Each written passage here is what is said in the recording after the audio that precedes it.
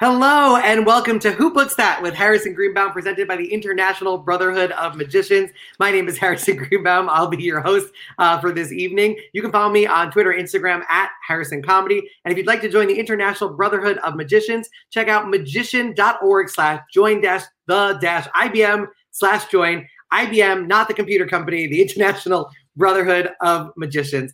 I am so excited for our guest for this evening. He is the winner of America's Got Talent. He is the winner of America's Got Talent, The Champions. And most importantly, he toured Australia with me for the show The Unbelievables, seen by tens and tens of Australians. Make some noise. Get excited for the unbelievable Shin Lim, everybody. How you doing? Harrison. I'm good, man. Good to see you again. It's been how many years? I think we did it in 2017. Okay. All right. So that was 3 years ago. Wow. Time flies. Yeah. You haven't done much since then, though. No, nothing. That's why it flew like that. Yeah, exactly. You did The Unbelievables, and then you just took a 3-year vacation. It was great. Absolutely. Nothing. It was a very easy life. I think I went sailing. That's what I did. Oh, that would explain the hair. The windswept hair. By the way, when people, when you won AGT and then subsequently Champions, there were a ton of people who posted pictures with you, and I started to make my own little montage of all of the people. Okay. And let's see if I can pull up some of these. Have you seen all the congrats photos where they put themselves in them? No. I mean, I think I know what you're talking about, but no, I haven't seen them. So here is just a sample. We got there's that. We got that. We got that. That very photogenic. God, look at my hair. Jeez. And that was Ruben, a mutual friend of ours, with a 4-way picture. This one in the top is my favorite right here. Yes. Oh man, those were that was taken. I was 16 or 17 or something like that. Is that the exact same vest that you ended up wearing on Fool Us? I've worn the exact same vest for the past 10 years. Is there a backup vest, or is there only one? No, I don't got a backup vest, so no one spill any coffee on it, please. Well, you know what's great is you just said that, and David Copperfield, I think, just emailed you an offer for his warehouse. Oh, really? Okay. I'm sure that's a very valuable thing to add to the collection. I have tried to make a backup one, but none of it just felt right. Because there's a lot that happens magic wise, and it just things just need to flow properly for such a sleight of hand heavy act. So that's why that vest has always worked for me, and maybe one day I'll find a vest that kind of fits right. But does it feel like a good luck charm? I think it's mostly that too. I have a lot of that in my shows and everything. I always have good luck charm this, good luck charm that.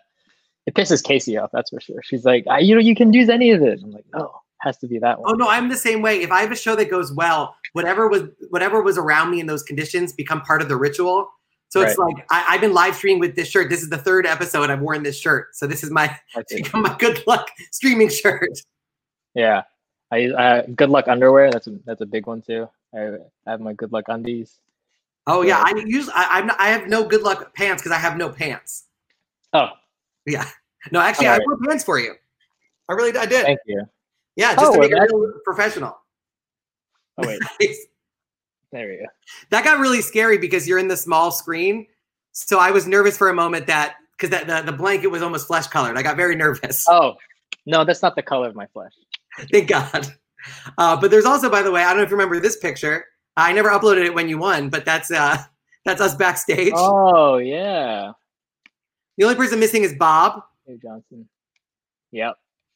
And then this picture came up. Congratulations, Shin Lim, you crazy rich Asian. I don't know if you saw Franz's post about it. Funny. But let's get into your timeline.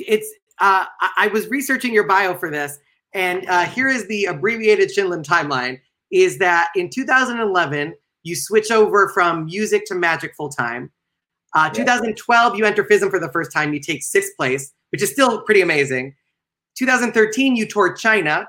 You drop out of music school. 2014, just 3 years after picking up magic as your full-time gig, you're the FISM North American Champion of Card Magic. You're the IBM Close-Up Magician of the Year. You're the People's Choice Award at IBM. Then that year you win FISM. So now you've won FISM. And then 2015, the same year you appear on Fool Us which has over 60 million views. 2017, you appear on Fool Us again. That's when you tour with the Unbelievables, the highlight of your career. And then 2018, you appear on America's Got Talent. You win it. The next year, you marry your sweetheart, Casey, in Hawaii. And then also that year, appear on AGT Champions and win it. So what incredible accomplishment is due in store for 2020? Oh, you didn't know? It was the quarantine. That was it. You did the Corona. It was all me. I don't know if you guys know that, but I'm responsible for coronavirus. I'm just kidding. Oh no. I mean, what are you doing to stay busy though during this quarantine? I see a very empty room behind you, other than the neon sign. Yeah, I mean, well, actually, no. This is okay. First of all, I did not start the coronavirus. Just want to put that out there. All right, I did not start the coronavirus, but I just moved to Vegas, so we got a new house. So that's pretty big. We're living in Henderson, and it's a nice place. Although I don't have much furniture, it's kind of just very bare. This is like the most furniture in the house, but it's currently very messy. So basically, you were ordering furniture, then coronavirus happened, so now you're stuck living with a college freshman. Oh yeah. We had a bunch of chairs and couches and stuff that were supposed to be coming. A computer desk as well. So obviously, you can tell I don't have a computer desk. Yeah, it sucks, but the good thing is you don't have any furniture, but the neon sign made it. So I'm glad the priorities are in order. I've always had that though. It came from LA. So everything we had in LA just like shipped over, but still need more stuff. Yeah, Bill Hoagland wrote, Harrison, you forgot, performed at NemCon. That's an important one in the timeline. Yeah. I think the first time we ever performed together was in was at Magi Fest in Ohio. Yeah. We were in the same lineup. Yeah, that one was 2000. That was after your Fool Us, so probably 2016-ish, around there. Yeah, I remember that. That was fun. Yeah, I mean, I had never met you before, and I'm going to be completely honest. All I had seen was the Fool Us act or the silent act, so I did not know if you spoke English. Oh, I was probably like a mute. No, I had no idea. Are there people that don't know that you do talking acts? Is that like what? Not now. I think after AGT, it totally like definitely people are like, oh, he can talk. Okay, cool. How do you go about that? Because you perfected the musicality, the silent act. It's. I think most people agree it's one of the most impressive and beautiful acts in Magic. Right. What does the transition look like to go from that to talking? That was the hardest for me. I was very, very uncomfortable when I was like on AGT and having to talk. That was stepping out of my comfort zone for sure. Cause like you've seen me like on the Unbelievables, right? I only did like silent stuff. I've never, ever talked. So for me to talk and perform at the same time was definitely a challenge, but I think it was good. It was like a good challenge because it kind of like brought out another side of me that I never thought was there, like whether it be like a slightly awkward or comedic side of me, but it kind of helps with the magic because like now I can perform so much more than just silent pieces. Because when you're doing silent acts, which are really good and can be beautiful, it really restricts you to just these types of effects. But when you're doing talking acts, you can do so much more. And does that go backwards and sort of affect how you approach the silent pieces? Yes, it does. I'm more like toned down and more relaxed now when I'm doing my silent pieces, not so like super serious and like. Although sometimes when I'm feeling it, I get really into it. But now I'm a little bit more casual with it. I used to hope that secretly you did the Shin Lim thing everywhere you went, like when you paid for groceries. It was very like very dramatic. I did the hair move because I can't not do the hair move. But you've already gotten, Dale Truman said, what is the secret to his hair? Benjamin Bunzak said, can we get some hairspray recommendations? Laziness is the number one key here. Is bedhead. This is the bedhead look. This is not, I don't spend any time on my hair at all. Like I just wake up and then the thing is you don't want to use too much shampoo the day before. If you want your hair to look like this, you want to use like a dry shampoo, not the regular type. So if you use like a dry shampoo, it pretty much dries out your hair. So then when you wake up, it looks like that. And then you just leave it for the rest of the day. But you'll notice like as I get tired, the hair will start to flop down and look like a normal person. But when did that happen? Because I feel like it is sort of synonymous with your stage persona. Yeah, I mean, usually it's always like that for my performances. Like I don't think my hair has ever been like super down unless it's like really humid. Like if I go to Singapore or Malaysia or something like that, and it's really, really humid, then it's like, it's impossible for your hair to be dry. And then I have to like resort to using wax or hairspray, which I really don't like because it has like a really kind of a tough like texture to it and makes it look shiny. Yeah.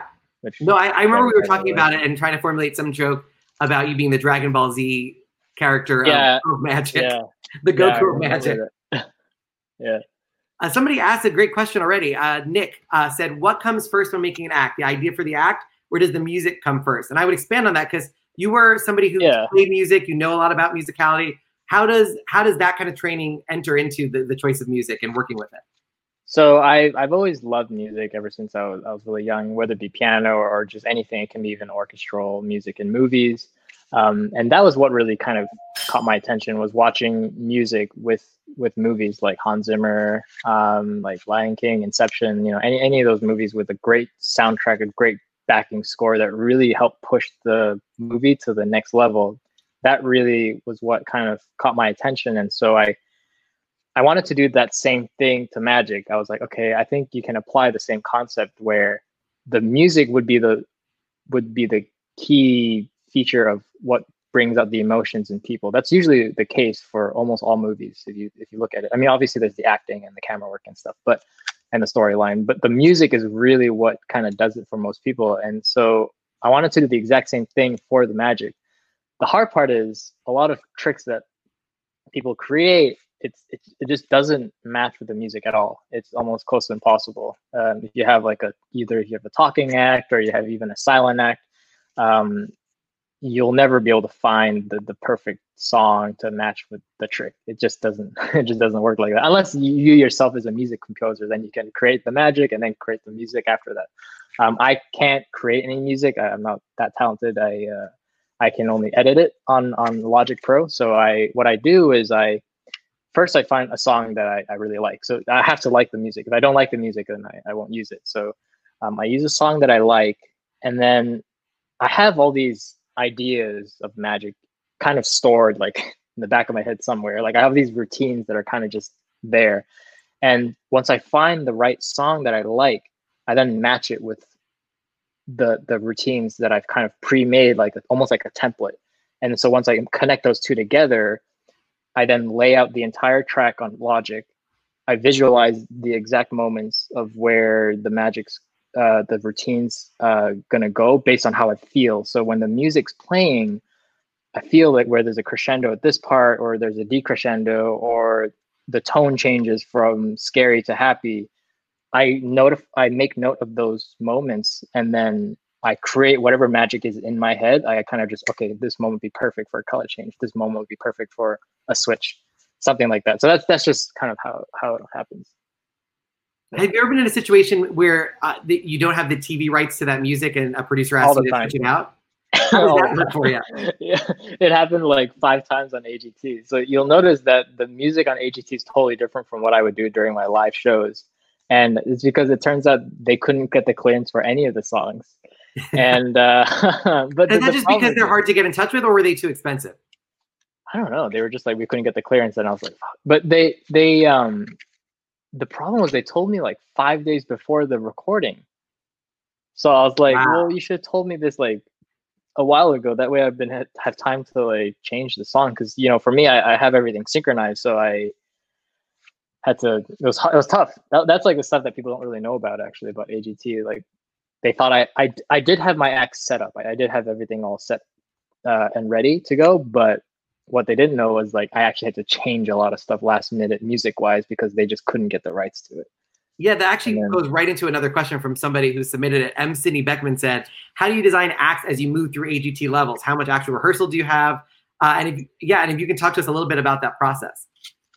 So yeah, I'd like to know that also because I only made it through 2 rounds. So I'd love to know what it's like making it through to the live rounds. Yeah, live rounds. What does that feel like? It's a circus, man. It's like it was like the Unbelievables rehearsals. That's what it was like.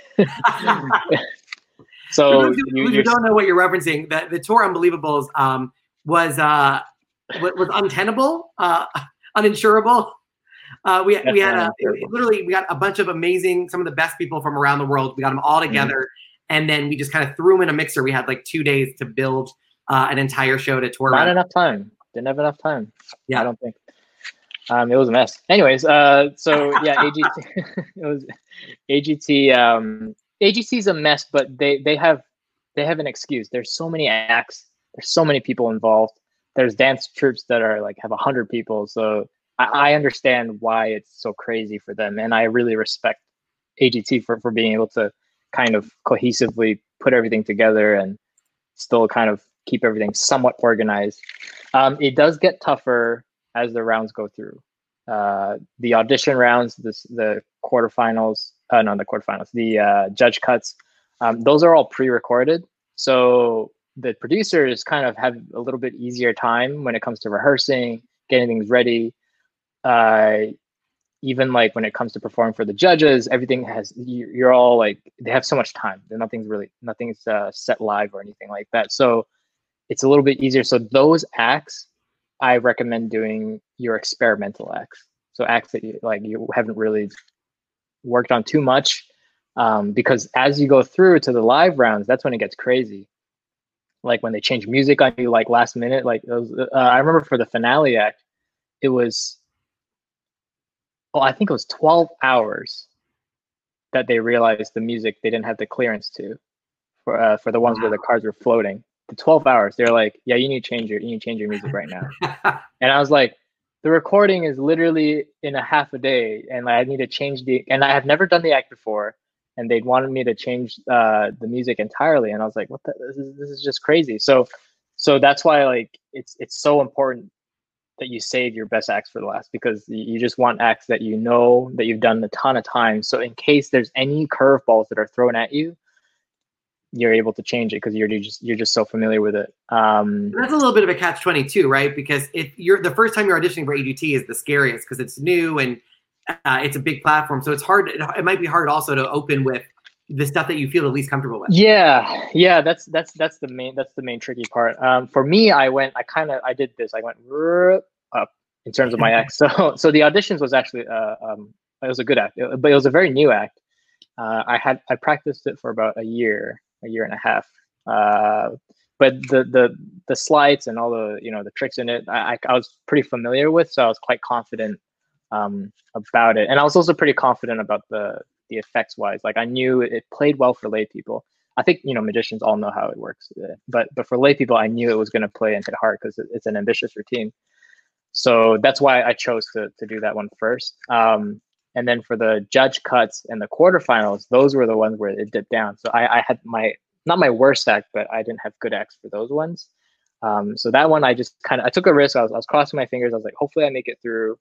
And I did, luckily. And then that's when semifinals came, and then finals. So then that's where I left my strongest pieces for those. And did you have any idea that you were going to win? Did you think that was possible, or were you completely caught off guard? I mean, so I like my strategy for competitions. I use the same strategy, and there's I think there's plenty of books about this too. It's like creative visualization or something like that, where you literally just visualize yourself winning. I know Hiroki Hara told me he does the same thing too when he's competing. He kind of just visualizes himself getting the trophy, people cheering, and I have to say it works for me. I've done it ever since the IBM competitions, all those competitions, like Fool Us, everything. I visualized myself fooling Penn and Teller. I visualized myself just winning AGT, and somehow it kind of gives me the confidence.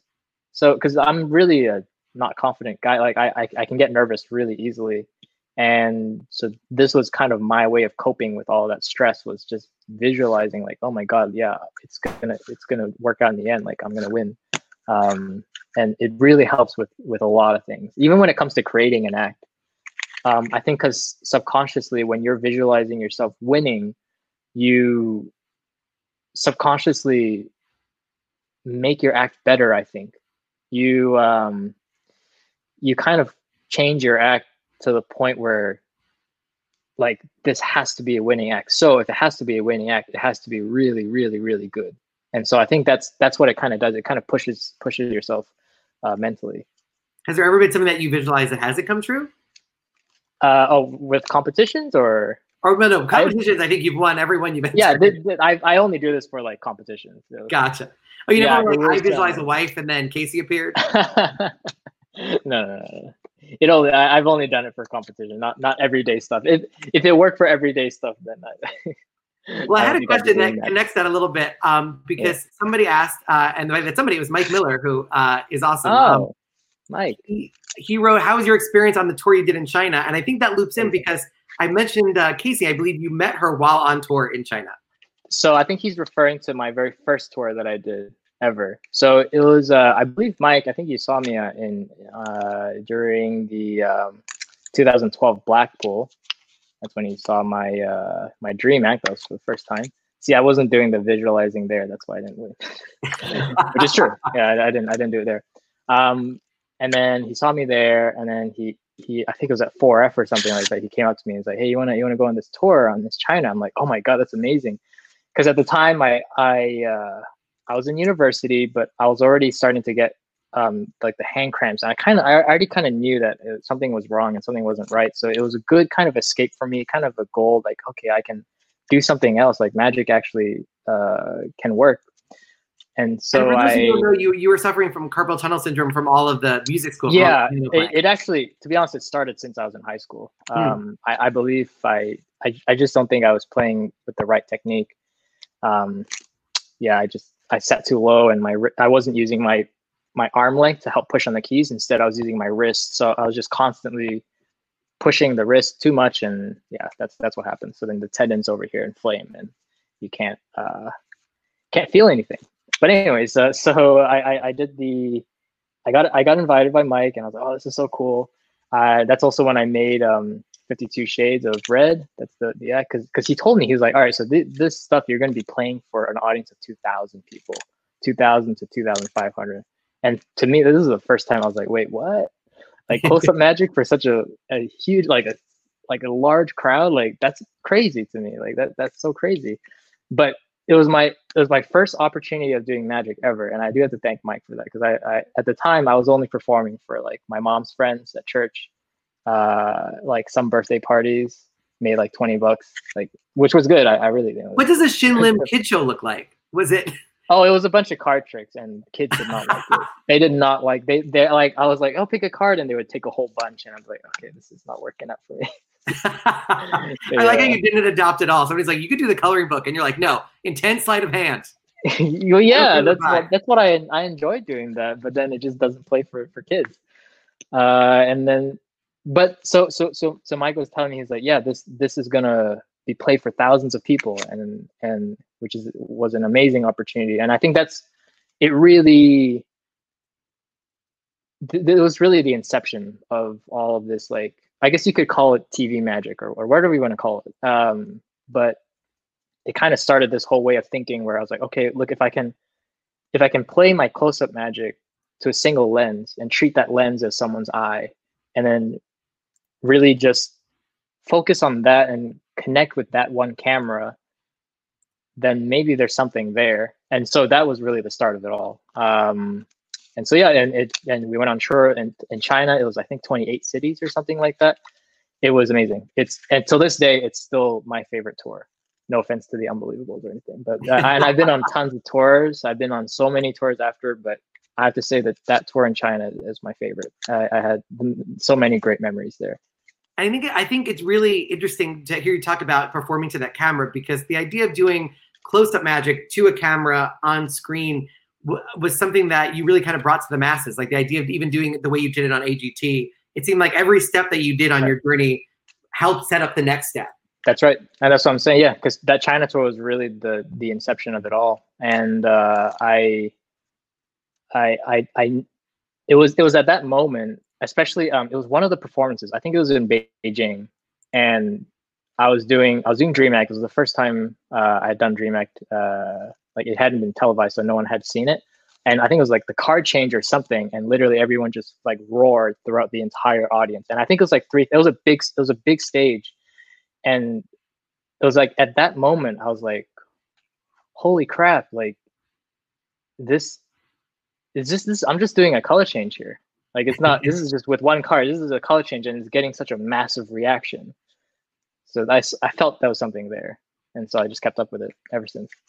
And then we alluded to this earlier, but somebody said, "How is it working with Franz Harary in Macau?" So that was your next time in China. That was my next time in Asia. Yeah. So that one wasn't a tour. That one's more of a residency. Right, House of Magic. Yeah. And it's House of Magic. I had the best time. I love Franz. He gave me a really good opportunity.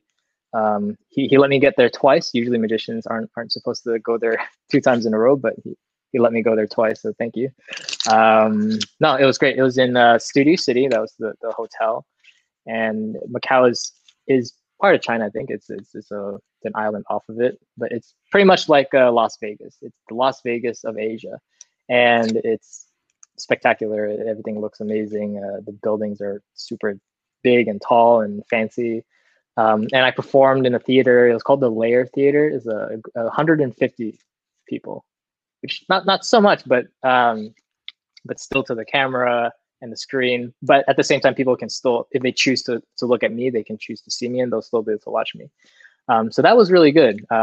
It was 15 minutes back to back, eight performances a day of the same 15 minutes. So I got really, really good at Dream Act and 52 Shades. I performed. Well, I remember in Australia, you were supposed to do your final bit on a rotating stage.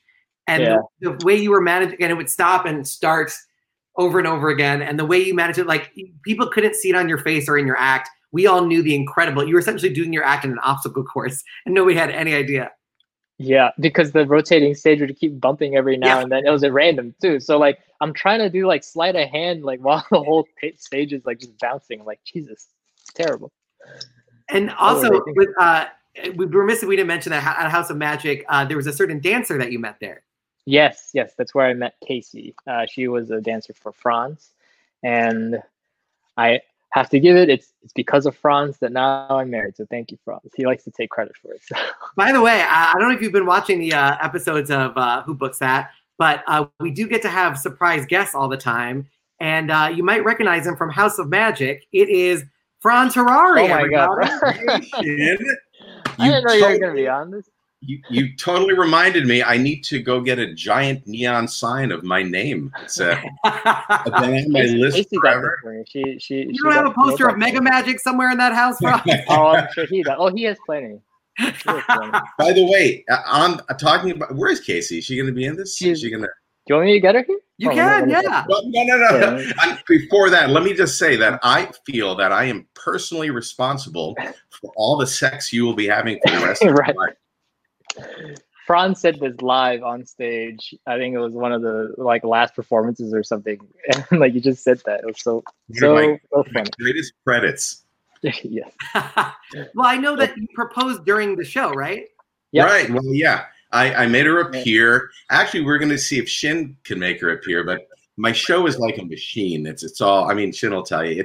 You basically hit go, and it's a series of mechanical robotic things. So it's hard to stick another performer in there, but that was the plan. But what we did is I made her appear, and then Shin came out, and you can tell the moment she saw Shin on stage, oh, it's so sweet. It's melted. It was just love at first sight for both of you guys? Pretty much, I would have to say. It took a little while. Wait, who fell in love first? It's a special relationship. Oh, you're talking about Shin and Casey. Yeah. This just got very weird. Yes. Yeah, you guys fell in love. I think it was Shin looked at Casey. Casey looked at Shin, and then Franz yelled, "Now!" Exactly. Thank you. That's exactly what happened. By the way, you notice we're all wearing the same T-shirt. I was just going to mention it's part of the uniform now of doing this show. The official Who Books That black T-shirt. Black art. I'll be selling them as merch. We look like a dysfunctional avant-garde dance crew. Yeah. Franz, do you have any other memories of Shin at House of Magic? Many. You know, something Shin hadn't even started to talk about is he is a hell of a video producer, a film video cinematographer. When he was at my place in Macau, he shot a documentary of the place while he was there. Right. He's a killer shot. I mean, what a great eye, you know.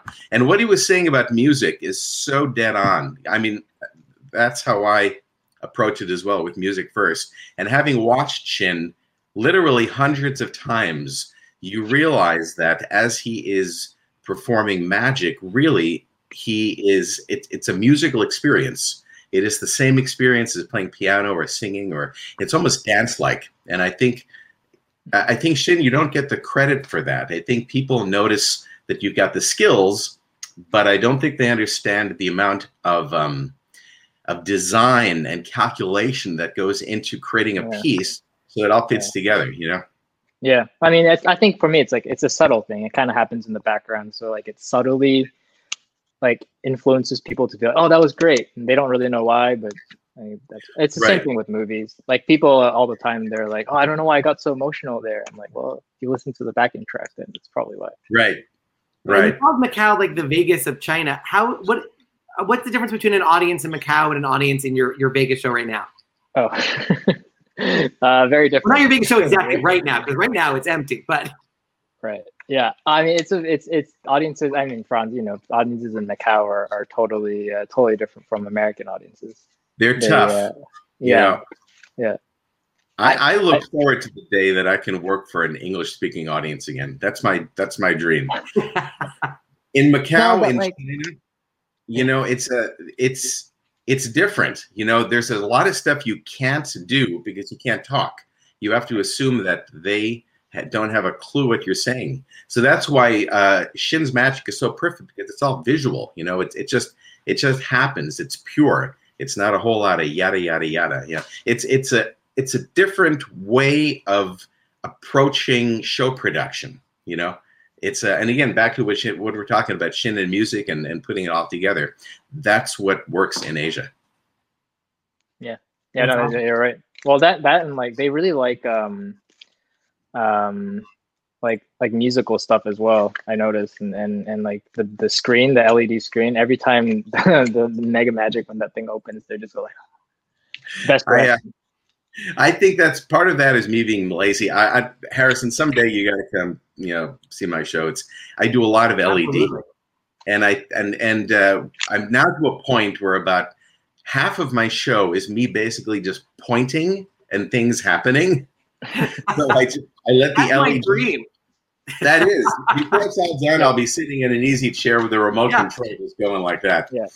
Have you ever forgot? I once was doing a trick and I forgot to do the secret magic part.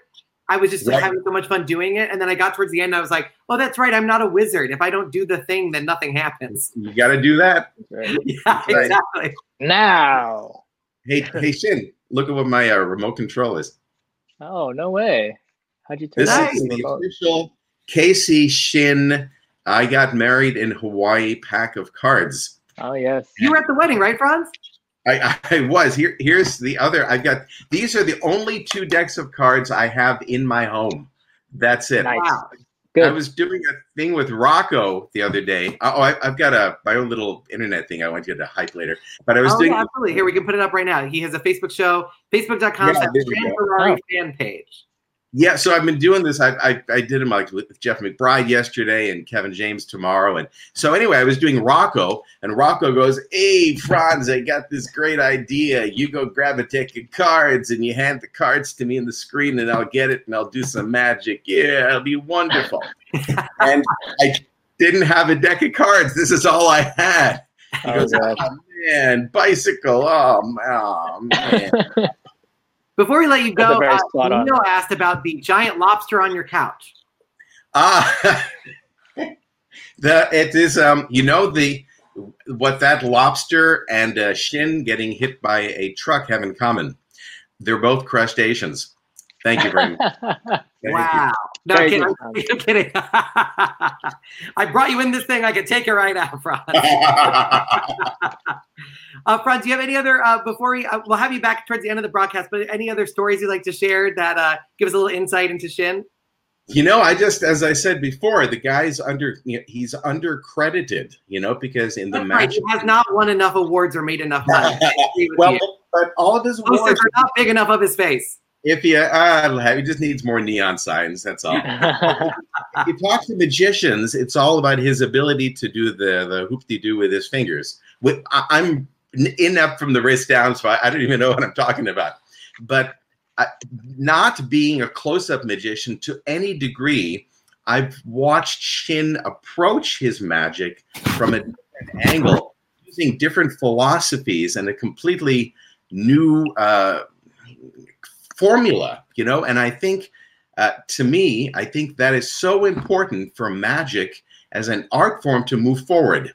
It needs to be thought of as an art form. It needs to be thought of as a way to communicate the human experience more than just making the Queen of Clubs disappear, you know? And I think that's what people in magic, that's what they don't realize is going on in Shin's mind there. So I think we're, as Shin develops as a performer and keeps winning more awards, we're going to start to realize that more and more, and that's where he's going to shine. Oh, that's awesome. Franz, thank you so much for joining us. If you want to stick around, we'll bring it back towards the end. But thank you so much. I appreciate you surprise Shin. Just keep hyping my show. Oh, tomorrow, Kevin James, tomorrow. Just keep hyping it. I got to get a T-shirt. I got to get a T-shirt that says my Franz Wright fan page. I'll have that ready when we come back. Perfect. That's awesome. Okay. I love it. Thank you so much, Franz. Thanks, Franz. Oh, that's a fun surprise. Yeah, I didn't expect that. Wow, how many more special surprises you got, Harrison? I don't know. There could be. We don't know. Oh, wow. That's awesome. No, Franz he's amazing. Yeah, he's a great guy. Oh, he's awesome. He's like a crazy scientist, you know? Like the amount of things he creates and draws up is just like, wow. Oh, I remember some of like the world's greatest magics and all the you know, those giant mega illusions of like I think the space shuttle disappearing, all that stuff. Yeah, he does that. He did that in Macau, the NASA appearance where he comes out and the rotating blades. It's pretty impressive stuff. So I really. You can do some jealousy that he has to make the shuttle disappear, and then you come on with a deck of cards, and you're like. Well, I mean, to be honest, he's giving me too much credit for the Macau audience, because really he got more reactions than I did all the time because I think there's something about, because you know, like my routine kind of feels like a ballet, and it's like a very artistic and abstract, and it's not very straightforward at all. So the people in Macau, some of them really don't care for that stuff. So I've had people in Macau literally be on a Skype call with someone else during the show. Yeah. Or like has anybody ever Skyped into your show? Like I've had people literally, I see them holding up their phone to the stage, and then I look, what's happening? No, not that, but they were just talking to their friend on Skype. Like, hey, how are you doing? No, I'm in a show right now. Yeah, what's up? Like that's what I was like, dude, I'm performing right now, man.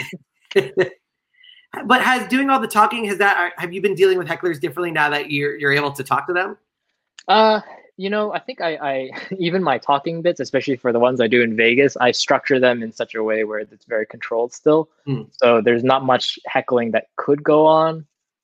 Very different from Colin. Obviously, I think maybe you've seen a lot of Colin stuff. He knows how to deal with hecklers so easily, like that. So, well, let's talk about him and the show that you're doing now at the Well, we were doing it. Now it's all canceled. But it's once this is all over, we'll all come back. It'll be back then again. So yeah, and people can follow you on your Instagram and TikTok at Shin Magic, and I'm sure you'll post as soon as you know that you'll be back selling tickets. Yeah, hopefully sometime soon. But yeah, it's at the Mirage. Show. Was it? Did they ask you to do your greatest hits? Did you come in and say, I want to create a different experience? What does that process look like? Well, so after you win AGT, you get to perform on the Strip for 5 days. That's your headlining in Vegas quote or whatever you get to call it. So I performed at the Paris Hotel, and I did. It was like a show with I think it was Courtney Hadwin, Duo Transcend, and I forget Vicky Barbalak, and then one other comedian. So it was like a variety show. People always forget the comedians. Samuel J. Conroe. There you go. It was all 5 of us, and we're performing. Or he has some kind of disability. Yeah, he has Tourette's. Yeah, but I love this. It's fun. Oh no, he's awesome. But the show was surrounded around me because I was the headliner, and so I got to like choose how I wanted to do the show. I got to choose like the beginning, middle, end, the storyline, everything. And so I did the show, and so during the show, the MGM executives were all watching, and they're like, "Oh, wow, you're really good." I'm like, "Oh, okay, thank you." And apparently, before they watched the show, Copperfield had also told them, he was like, "Yeah, you should hire Shin as a magician." Like that, like, so he literally vouched for me, and I had no idea. And so when I was talking to the vice president of MGM, he was like, "Yeah, like Copperfield told me like that I should come and watch your show." And I was like, "Holy shit, thank you!" Yeah, like, thanks Copperfield, and you thank never you met guys. Copperfield, and all of a sudden you find out that not only does he love your magic, he's essentially booking you work. Yeah, pretty much. So yeah, so they came to watch my show. They really liked it, and then they're like, "You wanna perform at the Mirage?" And I was like, "Yeah, sure." That's amazing. And how did you arrive at the name Limitless? Spidey. I asked Spidey. I was like, "Okay, so it's either Shenanigans or Limitless. Which one do you want?" I actually, just to help you out, Shin, I came up with some other ones because I know your name is inside the name of the show. Yeah. I have been brainstorming for you. So Limitless, that's a great name. But if you need a new name when you come back from the Corona, I have Bulimic. That's one. We have, oh my God, I can't feel my limbs. Very good. That's a good one. Kicked in the shins. And Shingles. So that's free of charge for you. Shingle is very good. That's a very short name. I like it. Yeah, it's very catchy. See, there you go. That's the marketing. It completes itself. Perfect. All right, so that'll be my show 2.0, Shingles, coming out next year. And how does Colin enter into the mix? I know he's also on the show. So I just wanted someone that was that kind of was just completely the opposite spectrum of close-up magic, but not stage. I wanted to keep this kind of raw feeling, like this kind of how do you call it? Just, it doesn't have any of the glitz and the glamour. I just wanted to feel like a very indie film, and so I had known about, like an acoustic concert almost. Yeah, almost like that. And yeah, that's a really good way to put it. And so I had known about Colin's work. I've always been a massive fan of his. And I actually already had asked him even before I got the gig at the Mirage. I was like, "Hey man, like if everything goes well with AGT, like do you want to work together? Like do you want to do this? Like do you want to like just you and me?" But at the time he had a lot of commitments with other shows. And so I was like, "Oh, all right," because he's a busy guy. So I was like, "Okay, maybe that's not going to work." But then later down the road, things changed, and then he decided to just kind of focus on me and then the show, and I'm forever grateful. So yeah, that's kind of how it all happened. Yeah, actually, I have a question about somebody. There's a viewer question from somebody about the Mirage show. Let me bring him in. I think he's also in Las Vegas. Oh my God, everybody!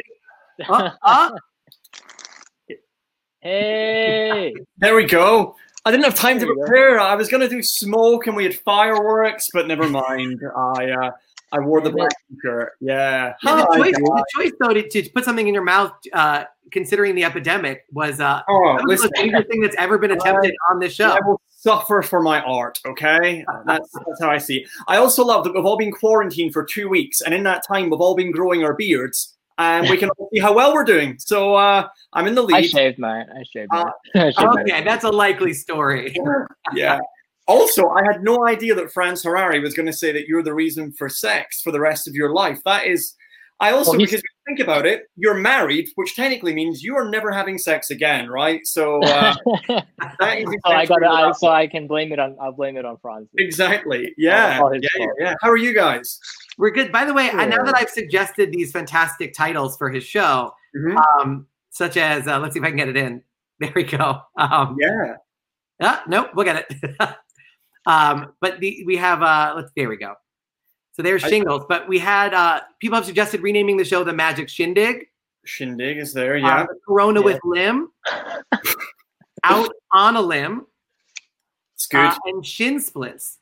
Shin Splints is my favorite. They're all good. Yeah, and Shingles feel the burn. I'd have to say Shin Splints. Yeah. And I like Shin Splints because that's a trick that I do. So. Yeah. But yeah. I mean, it's very good.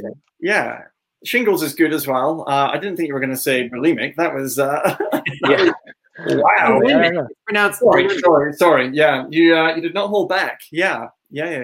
So Colin, one of the things that I'd like to talk about, because Shin, it is frustrating how good Shin is. I think we can all agree, because he's not even 30 and he's accomplished more than probably any other magician has ever accomplished in 28 years.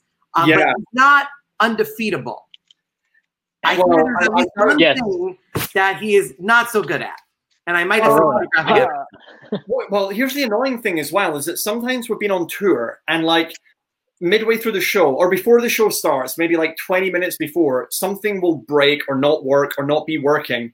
At the intermission, Shin will go to his dressing room and just sit for like 2 minutes and go, I've got an idea. He'll craft something out like MacGyver style out of nothing and then just goes on stage, does it, and gets standing ovations immediately. And I'm like, why? Yeah, I don't know about the standing ovations, Colin, but yes. Well, what is this photograph?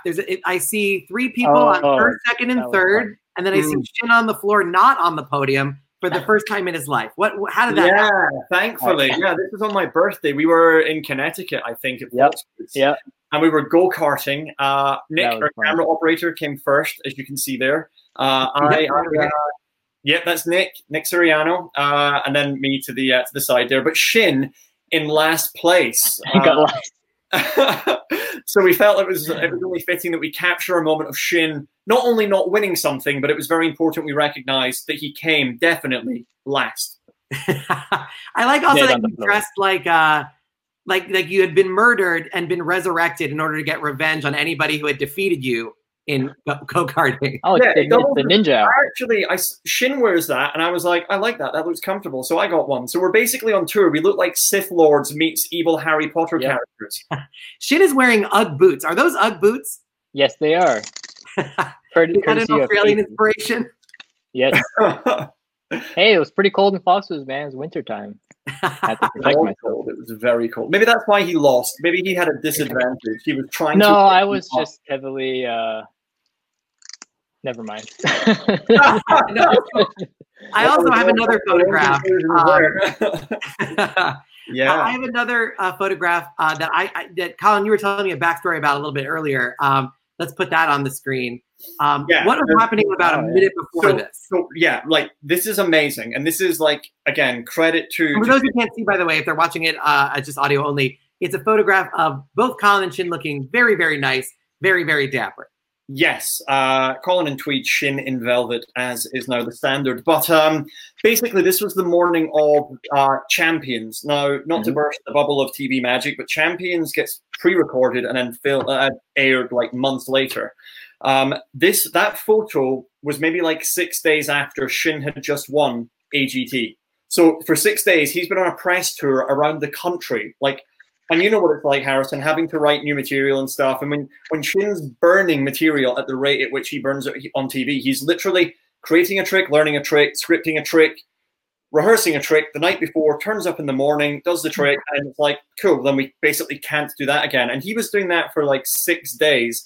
He basically turned up at Champions. If you go back to the photo one more time, that pipe those, by the way, are the glamorous dressing rooms backstage, right? Yeah. So glamorous. A freaking piece of fabric curtain.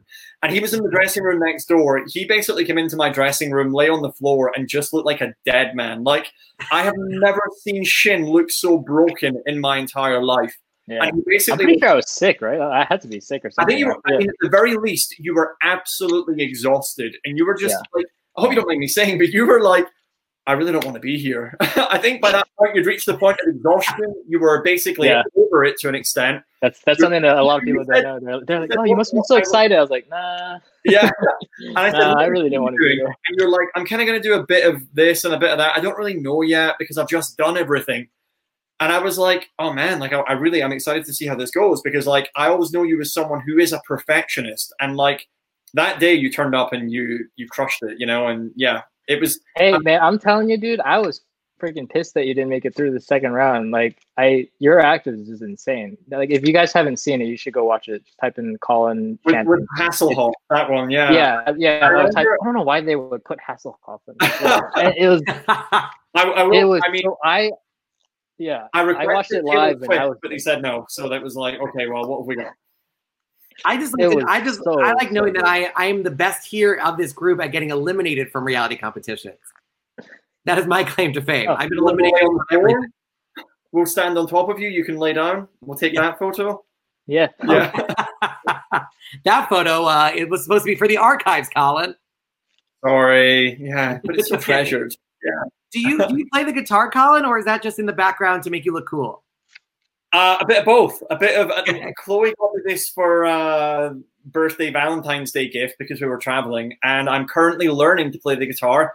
Currently, what I have learned is how to set it. Where is it? There on the stand correctly, and that's where I'm at. So yeah, it can only get better. Is there a plan for Shin to play the piano and Colin to play the guitar in a duet? We Just do a jokingly, duet. Mid-show. yeah. Let it Maybe. go. Let it go. Some point in the future. Yeah. It's going to be a very different feeling show. It's going to be musicians rather than magicians at that point, for real. Yeah. No, that would be amazing. I like that. I think that's the start of something. I get 10%. This is how much the quarantine has changed us. Yeah. There's no magic at all. It's just music. Yep. Colin, thank you so much. We'll bring it back towards the end. Thank you for the story. Thanks, Colin. Mwah. See you soon. Colin Cloud, everybody. You can follow him Wow. on his Instagram at Prizes, Colin man. Cloud. Crazy. Yeah, that if you guys haven't seen that Hasselhoff act, you guys have to watch it. Like it blew my mind when I saw it. I literally had no idea. And to be honest, I don't have any idea how Colin does a lot of his stuff until I started. Only when I started working with him, then I was like, oh, that's how you freaking do it. That's genius. Like it took me 5 years or something, or longer than Yeah, that. it's to all be honest. stooges. I'm totally kidding, by the way. Well, but no, that's why. No. It's I all know, actors. The entire but I audience is know, actors. but I know it's not Stooges. That's the No, thing. of course. But when I watched it, I'm like, it has to be Stooges. There's no other way. Yeah. But then when I was going on tour with him, I was like, well, there's no way he's stooging all these people. That's crazy. But then I'm like, is he? Is he not? I don't know. It So blows that's my the mind reason. That's the sometimes. reason why I've called him. I hired him onto my Limitless show just so I could figure out how he did his shit.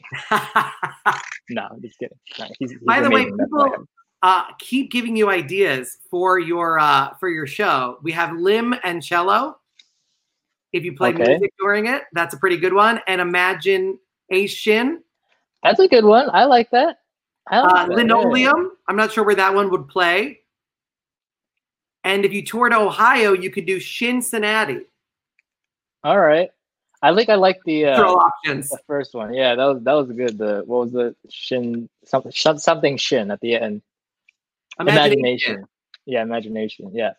I mean, like my name rhymes with anything that ends with Shin, Tion. So it's pretty.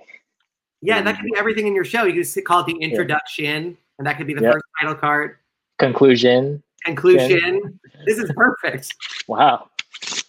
There's a question that keeps coming up. It's actually popped up at least 3 times. And by the way, if you are watching live, we can see all of the comments. Any questions or comments that you have, please send them over. Somebody actually was very nice. He said, they remind me of Dick Cavett, only funnier. I appreciate that. I'm like Penis Cavett. We have, here's the question that I was looking for. Shin, do you have any tips on how you practice difficult card sleights or any neat shortcut sleights you discovered that simplify the more difficult moves? That's a question that more than one person actually asked because they know No, how intense. that's a great question.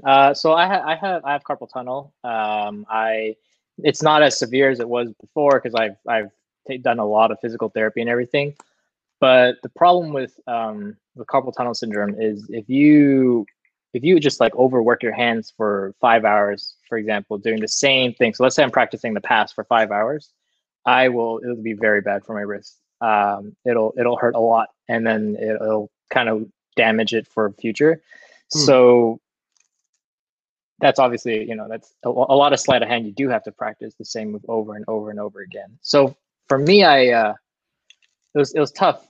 You'll notice that I actually don't do a lot of sleights that a lot of magicians do. There are certain sleights that tons of magicians, that sleight of hand artists do, that I actually don't do. And just simply because I can't actually practice that long. So what I do for that solution is I just divert myself, and I would do something else that would accomplish the same effect that I would be able to pick up easily. So in a way, you could say I'm lazy. I'm a lazy sleight of hand artist, but I think it's the opposite of lazy. If you reach a point where you go, this might be too hard, and then you invent something that has never existed before, I don't think that's the easy way. Sure. I mean, either invent or I search up a sleight that someone's invented before that I can perform easily. That kind of works well with my hands, because also I think a lot of people forget you know, they always say hand size doesn't matter. It actually does. Hand size really does matter. And it's not about like length or how fat they are or not fat they are, like, or how skinny. Yeah, It's I have just very little baby hands. Sure, yeah. I mean, I can barely palm a card as well. Yeah, oh, there we go. Yeah. This looks like So, this looks like the world's saddest like Tinder day right now. We're just touching each other through the screen. It's okay. It's okay. So like, and like, I have a lot. Like, look at my windows. Oh Like, wow! this is Windows. Yeah. this is me trying to close my hand. Wow. Like, I can't unless I do that. And then I also have windows in between. We need to use our Magic Camp cheat. Like when I was at camp, I used to have windows, and they tape my hand together for like days until my hands stuck together. Did it actually work? Yeah, I would literally tape it together, so I can get used to the idea that my fingers would touch. And so this hand is my right hand. It's not as good because I didn't practice it as much. Wow, that's very interesting. But yeah, I do think that everyone's hand sizes are different, and so like when it comes to learning a trick, when you're learning it from a book or tutorial like on video or something like that, it can be very misleading because the way the guy does it, it just doesn't necessarily mean that you're going to do the exact same way. Like, and so many times people try their hardest to like learn it that way that guy taught it, and a lot of times like it's usually not. Like, you can always find your own way of doing it, and it's from doing that you then actually not automatically, but you just end up creating new effects from doing that. And it happens to me a lot. Like, I'm just struggling, like, let's say learning the clip shift, and as you all know, clip shift is a really hard move. And so I'm like, oh, okay, is there something else I can do? Maybe is there a different finger position? Can I do this differently? And then by the time of trying to tinker with it, you end up coming with something completely new. So yeah, when it comes to sleight of hand, that's how I always approach it. If I can't accomplish it within the hour or within 2 hours, I try to always find a different route around it. Yeah. That's really interesting because I think that also speaks to like the inventive side of what you're doing, because you're not only are you inventing the tricks, but you're also releasing them to the Magic community. And what is that process like? So like what made you want to release it, and what was the impetus to actually release it? Like the Dream Act is purchasable. Sure. Yeah. I mean, I think Magic should be free. I mean, it's free information for anyone to learn. I mean, if you look at Magic, like, the gypsy type thing where it's all secrets and oh, you can't learn this. You have to be part of our cult to be able to do this. Like, that's not what Magic is. Magic's an art form. It's the same as painting. It's the same as the piano, violin. It should all be readily available for people to learn. If we keep it to ourselves, then it's gonna die off. It's not an art form anymore. It's just this secret society that never wanted to teach children or younger people, on how to move forward. Because I think the Dream Act, especially for me, is an important release. I think because the core of the act, that one main secret, was actually, without getting into too much, a lot of mentalists do that same secret. And so from taking it from a mentalist standpoint and putting it in close-up magic, it really, I think it kind of gives people, it inspires people. And I know it'll inspire kids when they're watching it. It'll inspire them to create something even better than that. I mean, that's the whole goal. That's the whole reason why I release it. I want someone to come up with something. Do you worry about copycats, or do you worry that people will buy the Dream Act and do it exactly? I mean, that's gonna happen. People are gonna copy it eventually. I try to stop it by saying, "Hey, this is copyrightable." But obviously, that's not gonna stop everyone from doing it. People are gonna eventually do it. And you've also beaten them to it too. So you put it on America's Got Talent. So if somebody else uploads a video, it's kind of clear that they're doing the Shin Lim Dream Act. Right. But my hope is that kids and people who are starting out in Magic will learn from that and make something that's even better. That's what I want. I want people to be better than me, and there's plenty of people better than me already. But like I want more. Because it needs to happen, or else it'll just die out. And one of the interesting things that I saw when I was reading up about you is that you mentioned a couple of times in different interviews that you learn stuff from YouTube. So I feel like you're one of the magicians that's very much like on the pulse with what's happening in social media. And does that play into the magic that you develop? I know one of the things that we have to plug. Yeah, a lot of the the Instagram tricks I do is definitely for like cameras and definitely for like Instagram. I'm not gonna lie and be like, oh yeah, it's totally practical for real life. I mean, no, but it's a new medium, right? It's how you can bring magic to people that might not otherwise get magic. Yeah, I mean, I don't consider myself like an influencer or anything like that because I don't like, I just do what I can for social media. I still find it's tough. It's not easy. Like I find it sometimes I don't want to post. Sometimes I'm like, oh, this is too much. I don't feel like posting at all. Obviously now I have nothing better else to do. So yeah, I do post. But it's you know that video where you're actually trolling yourself, where you're watching your own video. Did you know the video where you're watching? I think you're watching your Ellen appearance and making fun of yourself. Oh yeah. That was a good one. That was funny. Did that come out of a place though of like, is that something that you have to contend with? Is like people being like internet trolls or people? Like, no, I wanted to just do that because I always play with that accent all the time with friends and stuff. So I wanted to use that accent in real life. But yeah, I don't get too offended by comments. I think I probably get more offended by like if they're like, oh, it's CGI. I'm like, damn it, no, it's not CGI. I spent hours trying to learn this thing, man.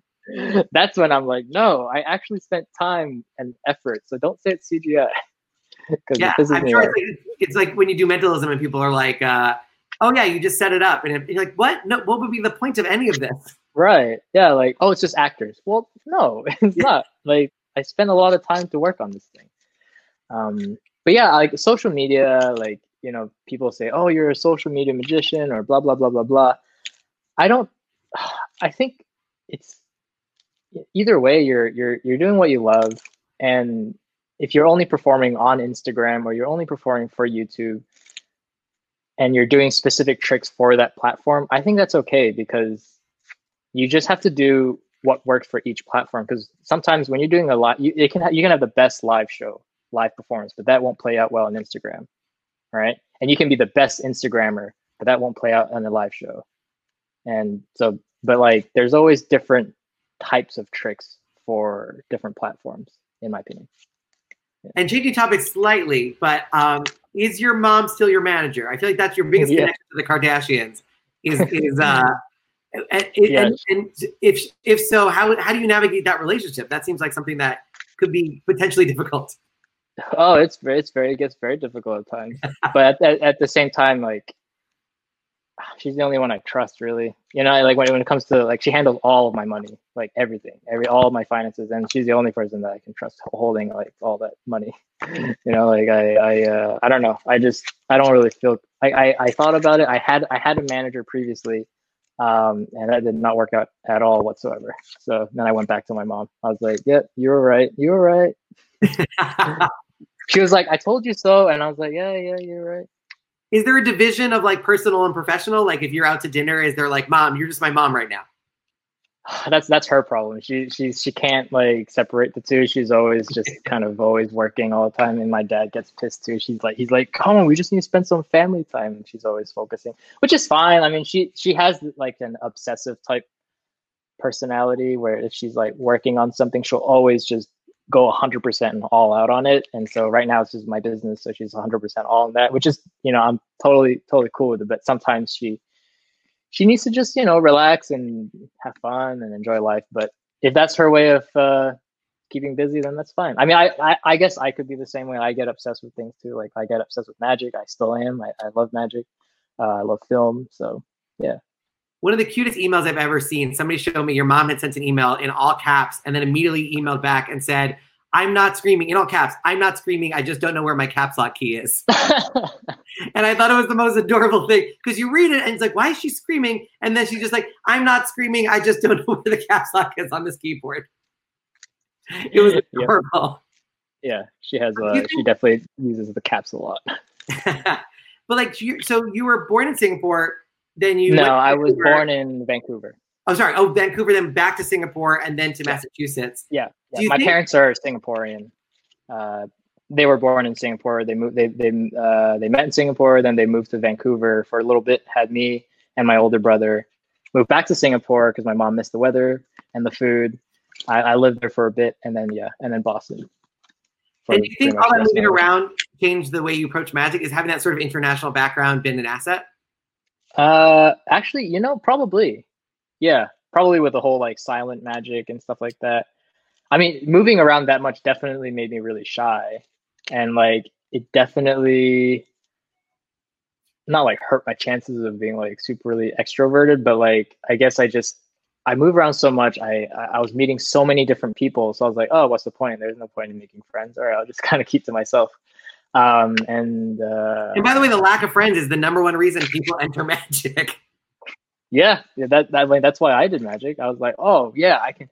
Because like when I did the first trick, people were like freaking out. I'm like, oh yeah, people like this. This is cool. I'll keep doing it. Yeah. Yeah. Somebody commented. I think Shin's hair is going to look the same after the quarantine as it did before. So there's an advantage. And we have a couple other submissions for the name of your show. Just magician.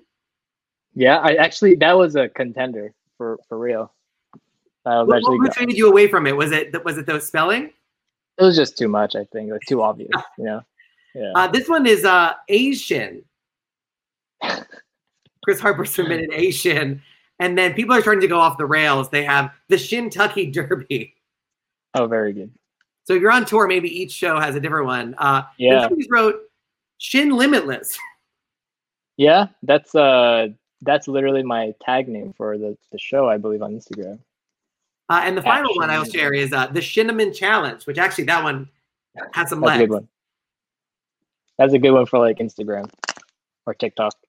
And somebody wrote, how does it feel to be one of the top magicians at this time? Harrison, which I want to take as sarcasm because I pale in comparison to the sleight of hand prowess of Shin Lim. No. But Samantha Cohen wrote a great question because you're talking about being shy and a little bit introverted. She asked, do you have any tips on getting up on stage when you have stage fright?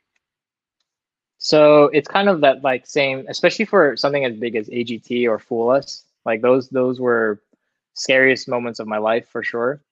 And it's the same thing. It's the same thing where you're visualizing yourself doing really well, visualizing yourself like Penn and Teller saying, "Oh my God, that was amazing! You fooled us!" Like it's all of that really like psychologically helps you with your confidence. So it's that really helps me. Plus the vest. You need the red vest. You need the red vest, yeah. And as we wrap up, somebody had mentioned this. So now you're in Vegas. You're at the same place where Siegfried and Roy had their show. You're surrounded by Copperfield, Penn and Teller. You're surrounded by other winners. Matt Franco. You're at the same theater where Terry Fator was. Are you meeting and hanging out with those Vegas magicians? Has that been a community that you've been able to sort of enter? Yeah, I mean, well, I just moved here, so not probably all of them, but yeah, I met up with Copperfield. Met up with I haven't met up with Matt Franco yet. Actually, I still need to go see his show. Speaking of, I have another surprise. No, I wish. 3 surprise guests. Wow, so impressive! Best magician indeed. No, I met up with Piff, Magic Dragon. Really nice guy. He's awesome. Yeah, he's great. He's so good. He came to watch the show, and then we got to hang out a little bit after. But yeah, I'm trying to think anyone else. Penn and Teller, I still haven't yet got to meet them backstage yet, but one day I'm sure. Yeah, somebody somebody invited you to a luncheon. I assume he means after the Corona, unless you're going to sit 6 feet apart.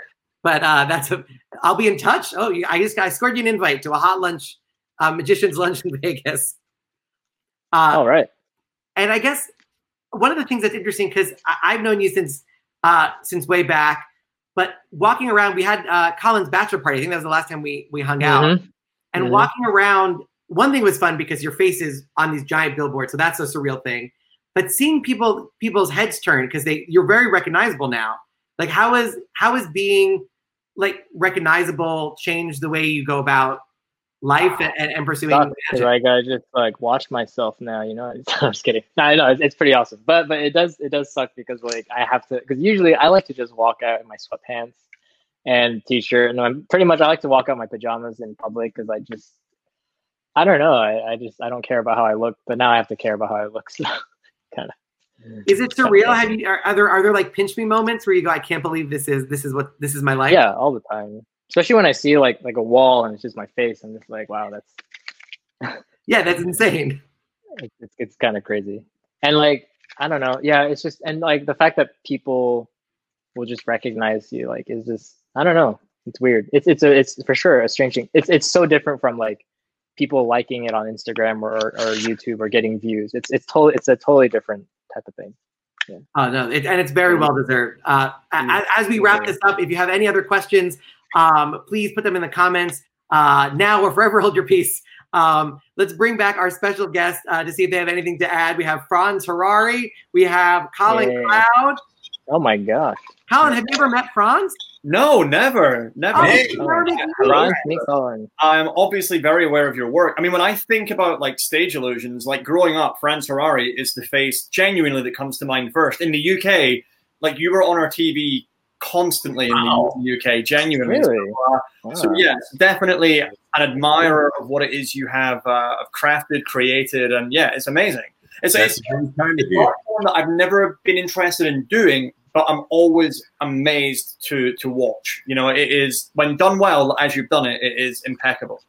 You know, and I feel exactly the same way about what you do. It's as I told Shin, I'm worthless from the wrist down, and to see what you do, it is alien to me, and I have nothing but respect for that. Hey, I want to say one thing. You were talking about fame just a minute ago. I've known Shin for a while now, and I've watched him go on this little adventure of becoming famous. I've also had other friends of mine become famous, including Paul Abdul and other people, Rosie Perez. And what happened? Sorry, I'm so sorry. I just had to pick up one of the names that you dropped. That's my bad. Well, I didn't name them all, but my point here being is a thing that happens to all of them is they start believing their own press, their own hype. And when that happens, they change as human beings, not for the better. And Shin has had every opportunity to become a dick, and he hasn't. He is still Shin. He's still the same guy that he was 5, 6, 7 years ago. So that to me is everything. And what's amazing is my name now is very fitting because he is Flushing. That's perfect. Yeah. Flushing would have worked as well. Flushing. I had to wait until he was in that frame. Yeah. And Franz made the t-shirt. Thank you, Franz. Oh, there we go. Franz has turned his t-shirt into a merch shirt. Yeah. But I think one big takeaway, though, like Shin has worked incredibly hard, and I think it goes without saying. I've known him for years. He is, his family love him loads, and we're all genuinely very, very proud of what it is he has created because it is amazing and it's all utterly deserved. So well done, you. Thank you, Colin. Thank you, guys. And I think it's interesting. I wasn't expecting this. there are people who are famous who are not talented, and there are people who are talented and not famous. And so it's really nice when somebody is both. When somebody who is doing very well absolutely deserves all the success that they have. Yeah, definitely. And Johnny said, "Yep, that's true." Humble guy with a thumbs up. Chris said because his mother is his manager, that could be part of it. Arlen said, "Thank you all, great time." And somebody asked me to promote myself at Harrison Comedy, Instagram and Twitter. And Ken, thanks you for coming to Colon. Has everybody here been to Colon, Michigan? Mm-hmm. No, but that's usually my name on a Starbucks cup, so that's amazing. Yeah, they do. Shin, what is the worst thing you've had on a Starbucks cup? Do they get it right or do they usually get it wrong? I actually don't order from Starbucks, but I always, but if I do have a drink from somewhere else, it's always Shim. Shim? Which is Shim. nice because it's kind of a method. Yeah. Maybe they know your name, but they're just trying to see if they figured it out. Right. They're like, ooh, let's see if he catches this magic Shim, term. question mark? Franz, did they get your name right? Never. Frank Harry, Franz Harvey, Harry Frank, Holly Watson. You just get over it. Oh, man. Well, thank you guys so much for tuning in and for joining us in this broadcast. Franz Harary can be found on Facebook.com/Franz Harary fan page. Colin can be found on Instagram at Colin Cloud. Thank you guys so much. Thank you. Shin, thank you so much for taking the time to do this. All the members who are watching this in the IBM group are over the moon and thanking you for sharing your wisdom. No, it's great. People saying fantastic. Hope to come to an IBM one day. People saying that it took their mind off of a crazy time. Susan saying thank you guys, and Rick saying awesome show. If there's a young magician who's watching it and has dreams of being Shin Lim, what kind of advice, parting advice, would you give that young magician? Follow your gut. Yeah, follow your gut and don't overthink anything. And a lot of magicians, especially ones over 50, have huge guts. So that's fantastic. That's a fantastic piece of advice. That's right. That's why the older you get, the better it is. There you go. We figured it out. Yeah. Thank you so much, Shin. Can't thank you enough, man. Please stay well. Please let us know as soon as we can buy tickets to your show when it's back up and running. And just to plug your stuff one more time, you can follow Shin on Instagram and TikTok at Shin Lim Magic. You can also follow his very popular YouTube page, youtube.com/Shin Lim. Shin, thank you so much for being a part of it. Thank you, Harrison. So good to talk to you again. All right. Thank you guys so much for watching again. Thanks. And that has been episode 3 with Shin Lim, the episode 3 of Who Books That with Harrison Greenbaum. A huge thank you to the International Brotherhood of Magicians, the IBM, which if you'd like to join, and you definitely should, that website, I'll put it right on the screen. It's magician.org/join the IBM/join. Very simple to join. You get a copy of the Linking Ring every month, which you can Lysol and then enjoy as much as you want. It comes shipped in plastic, so it's very safe. My name is Harrison Greenbaum. You can follow me on Twitter and Instagram at Harrison Comedy or on youtube.com/Harrison Greenbaum. And a huge thank you to Emily Murtaugh, my girlfriend, who's locked herself away in the bedroom this entire time so I can do it.